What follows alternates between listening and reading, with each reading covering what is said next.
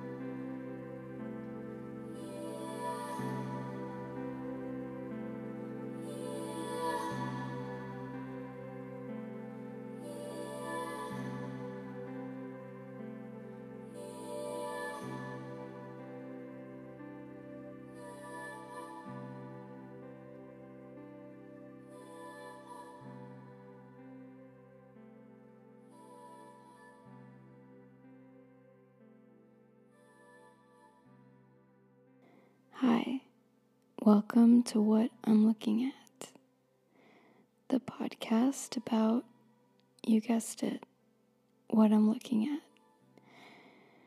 Oh, I'm back here with another episode of visual description for you, and it's a vision of the month. Did I do one last month? I forget, but we're having one this month. This vision of the month was submitted by Claire.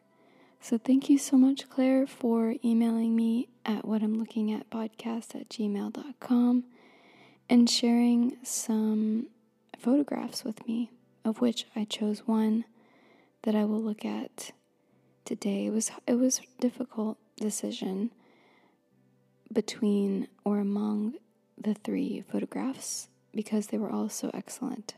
But I chose the one that spoke to my heart and my curiosity. You can always submit a photograph to me. You can always send me a voice note like you heard at the top of this episode. You can do so by going through the Anchor app. I think there's an app that you can download on your phone or on your desktop. I don't think you have to download it on your desktop, but if you want to do it on your phone, maybe you have to download it. I'll put a link to that in the show notes, as always. You could also just record a little voice memo on your phone and send it to my email. That works too. However you'd like to share with me what you're looking at in a minute or less, that would be really delightful for me and for all of the other listeners, I think. So thank you, listeners, for your submissions. I love interacting with you in this way. And while I'm going about the business of thanking people, I would love to thank my patrons. I did something really funny. I thought it was funny this month for my patrons. I sent them out some mail, and usually, I'll mail like a little drawing or a letter that I write to them personally. But this time I just felt like writing a really long letter and mailing each patron one segment of that letter. So it kind of ends on a cliffhanger and also begins there. and only makes sense for a little bit in the middle. And if they want to know what other parts of the letter says, then they're going to have to ask their fellow patrons to share that. I thought it was a funny idea. In retrospect, it was maybe a little bit annoying of me, but I thought it would be fun and interactive. Anyway, patrons, thanks for putting up with me. Thanks for humoring me. And most of all, thanks for supporting me during this time. You're kind of a big part of my life, both on the supportive, just by your pure support, and your financial support as well. They're both very important to me, and thank you so much. If you'd like to check out my Patreon page, it's patreon.com/Emily Cross, which is my name. I've been kind of trying to do some extra blabbering at the beginning of these episodes, because I think that for people who want to use this as kind of a sleep aid, it might be nice for me to just ramble on and on. I think that might put someone in the mood to just conk out, as opposed to jumping straight into my normal riveting content of describing what I'm looking at. Maybe that's slightly too exciting to start with, too exciting for sleep. Whereas if I just ramble in the beginning, then maybe they'll get tired, and then by the time the really exciting content comes up, they're already tired, they're already relaxed, and they can just kind of disregard the stimulating words that I'm saying about what I'm looking at.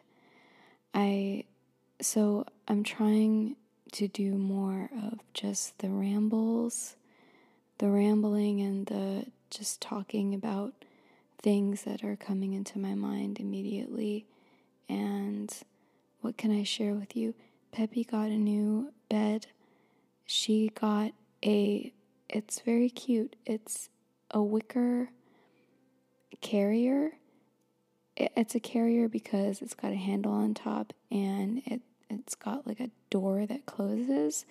And the door is very important, and that's the reason she got the bed, is because in the morning, if there's not a door to stop her, she will wake up very early or even in the middle of the night and just absolutely wreak havoc in the bedroom by click-clacking around and coughing and just running about, and it wakes me up, and then it's hard to get back to sleep. So with this new bed and with the door, if she wakes up, she cannot escape, and it actually doesn't upset her when she wakes up and can't get out. I think it's more of a comfort to her that she has her little den. What's been happening is she's an old girl, so she has some gas, as I mentioned maybe a couple episodes ago at this point. And when she does a little toot, it scares her and she runs from it. It's really funny at first, but then it's disruptive when at night when she has a toot and it scares her and she tries to run out of her bed. I'm not sure what about it scares her. It might be the actual feeling of it coming out and she thinks it's something external happening to her, or it could be the sound of it where she thinks she's being attacked by something, or I don't know what it is. Maybe she's trying to run away from the smell of it, although that explanation is not likely because she normally runs towards very bad smells and even her own excrement. So I think it's more that she thinks that something is happening to her, that some noise is just close to her all of a sudden, or some sensation happens. She doesn't realize that it's coming from her own body and it's harmless to her. It's just, it never gets old for her. It's never not surprising for her when she does a toot. So her new bed is great for everybody. She likes it. I like it. It's made of wicker basket material. I might have already said that. But I like that because it looks like a natural, organic thing in the room as opposed to a cage, which is fine. A crate is fine. But I just wanted something a little more, I don't know, a little more fitting for my little country cabin in England. Peppy's bed, what else? Nothing's really coming to mind. Peppy's bed. Yeah. I guess I'll just jump into this, to what I'm looking at, this picture. I'm gonna give a little bit of background just because Claire was so kind as to include it. So I'll just read a little bit of this email. I think that Claire would be fine with this. So this image that I'm looking at is an image of an eagle. And Claire writes that she went out today, which was actually on Valentine's Day, to watch eagles. And all of the birds in the photos are bald eagles. She says that young eagles don't develop the white head feathers until they're almost 5 years old, but they reach their adult size much earlier, which I didn't know. That's a very interesting fact. And they were taken near the confluence of the Illinois, Mississippi, and Missouri rivers, where they're most common during the winter months, but in recent years, they've been seeing them stay year-round. So in these three pictures, one of them, which I almost looked at for you, has 5, 6, 7, 8, 9, 10, 11, 12 eagles up in some trees. And they just look so... I've never seen so many eagles sitting together in some trees in a group like that. It's really amazing. And the other photo that I am not looking at, but is also really cool, is an eagle that it looks like it's about to land in the water. Or maybe it's trying to go fishing, because it looks like it has its talons out. But it looks like it's trying to get something from the water. But the image that I'm looking at is also an eagle, but it's got this really moody atmosphere. It almost looks like a painting. In fact, I think it would make a very beautiful painting, especially the background of the image. The image is, of course, on my computer screen right now, which is obviously not ideal image viewing, but it's what I have right now. It's on my screen. It's about 7 inches by 6 inches, so almost a square. And I'll start by giving an overview of the color palette. It's a muted photograph, muted colors, and overall I would say it's mostly a warm gray, but there's tons of colors happening all around. There's some darker gray, there's some burnt umbery color, there's some burnt sienna-y color, some yellow, and these are all very muted versions of those, kind of desaturated versions of those colors. But the eagle itself is mostly white, and there's some burnt umber, almost grayish black, and yellow. The background is, how do I say this? So the composition is interesting because it's spare. The eagle is flying into the frame and it looks as if it's in motion, so it's slightly blurred and it's small within the frame. It reminds me kind of Japanese landscape painting where the subject is very small and the landscape is very big. This isn't quite that extreme, but the eagle is just an aspect of this overall image. It's definitely the subject of the image, but it's what I love about it is that it's the subject, but you can tell that it's a fleeting subject. There's this quality of fleetingness of time that's really nice about this image. The background, as I said before, the whole thing really looks like a painting, but the background especially is just so soft looking and almost velvety looking, and it's blurry, but you can tell that there's trees, and the tree shapes are in that dark gray. There's a branch coming out from the left into the frame, and then below that there's another branch coming out. And then there's about an inch into the frame, there's a full trunk up to an offshoot branch, and then the eagle is sitting in between a gap of trees.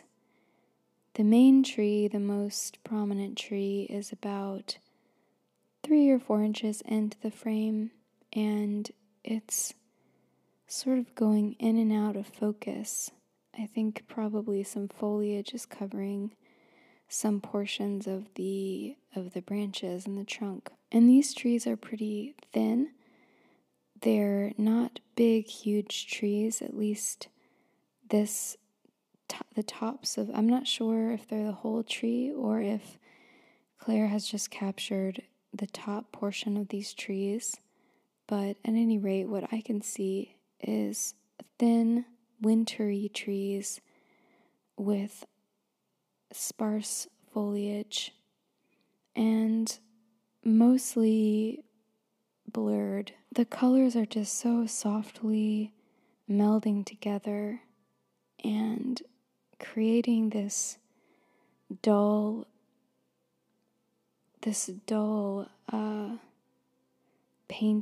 painty effect. The eagle has come from the left of the frame, and it's got its wings spread out wide, gliding. I can't see any feet, so they must be kind of tucked up. The tail is bright white. It's the brightest color in this image for sure. It's got a white head as well, and I can just make out the eye, a tiny darkened bit.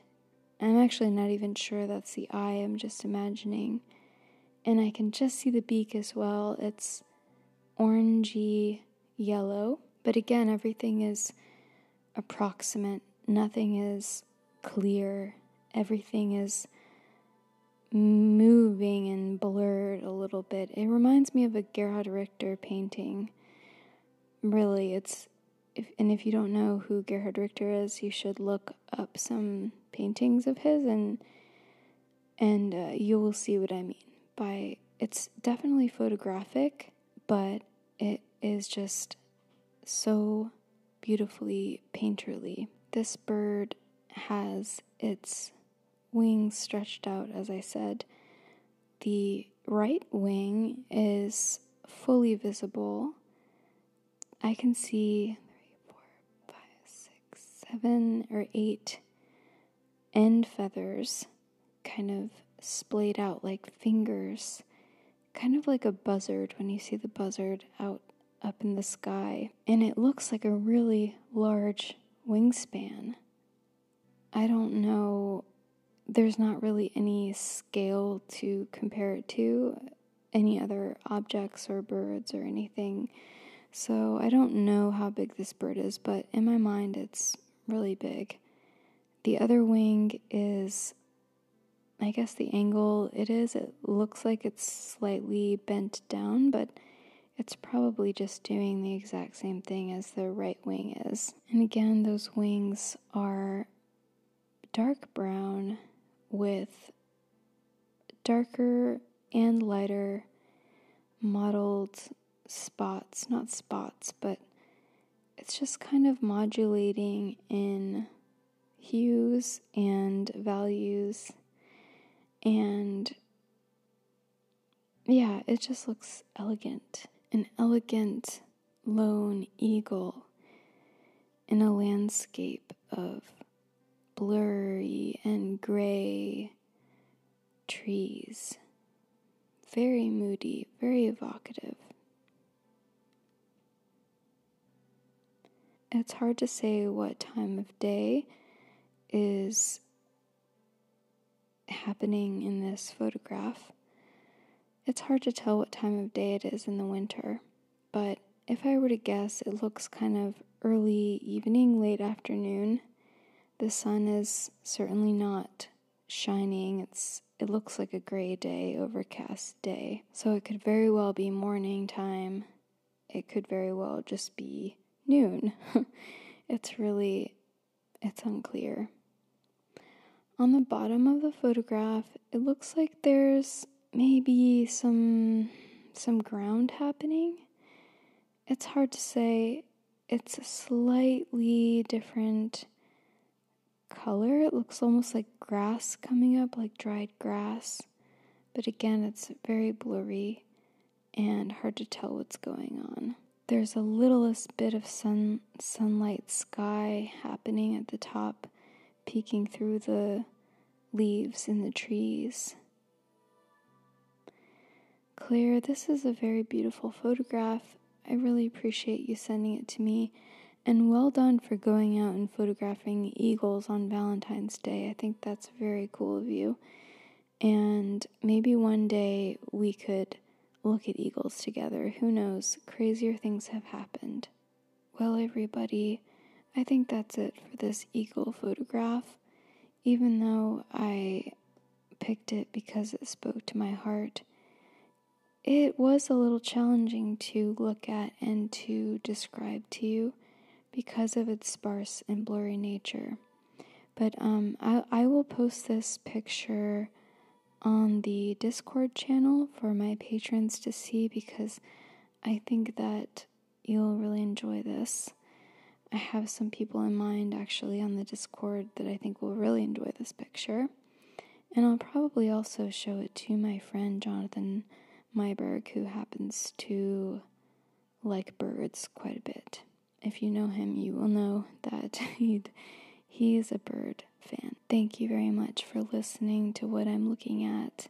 Don't forget to recommend this podcast to a friend or a loved one you think might like it.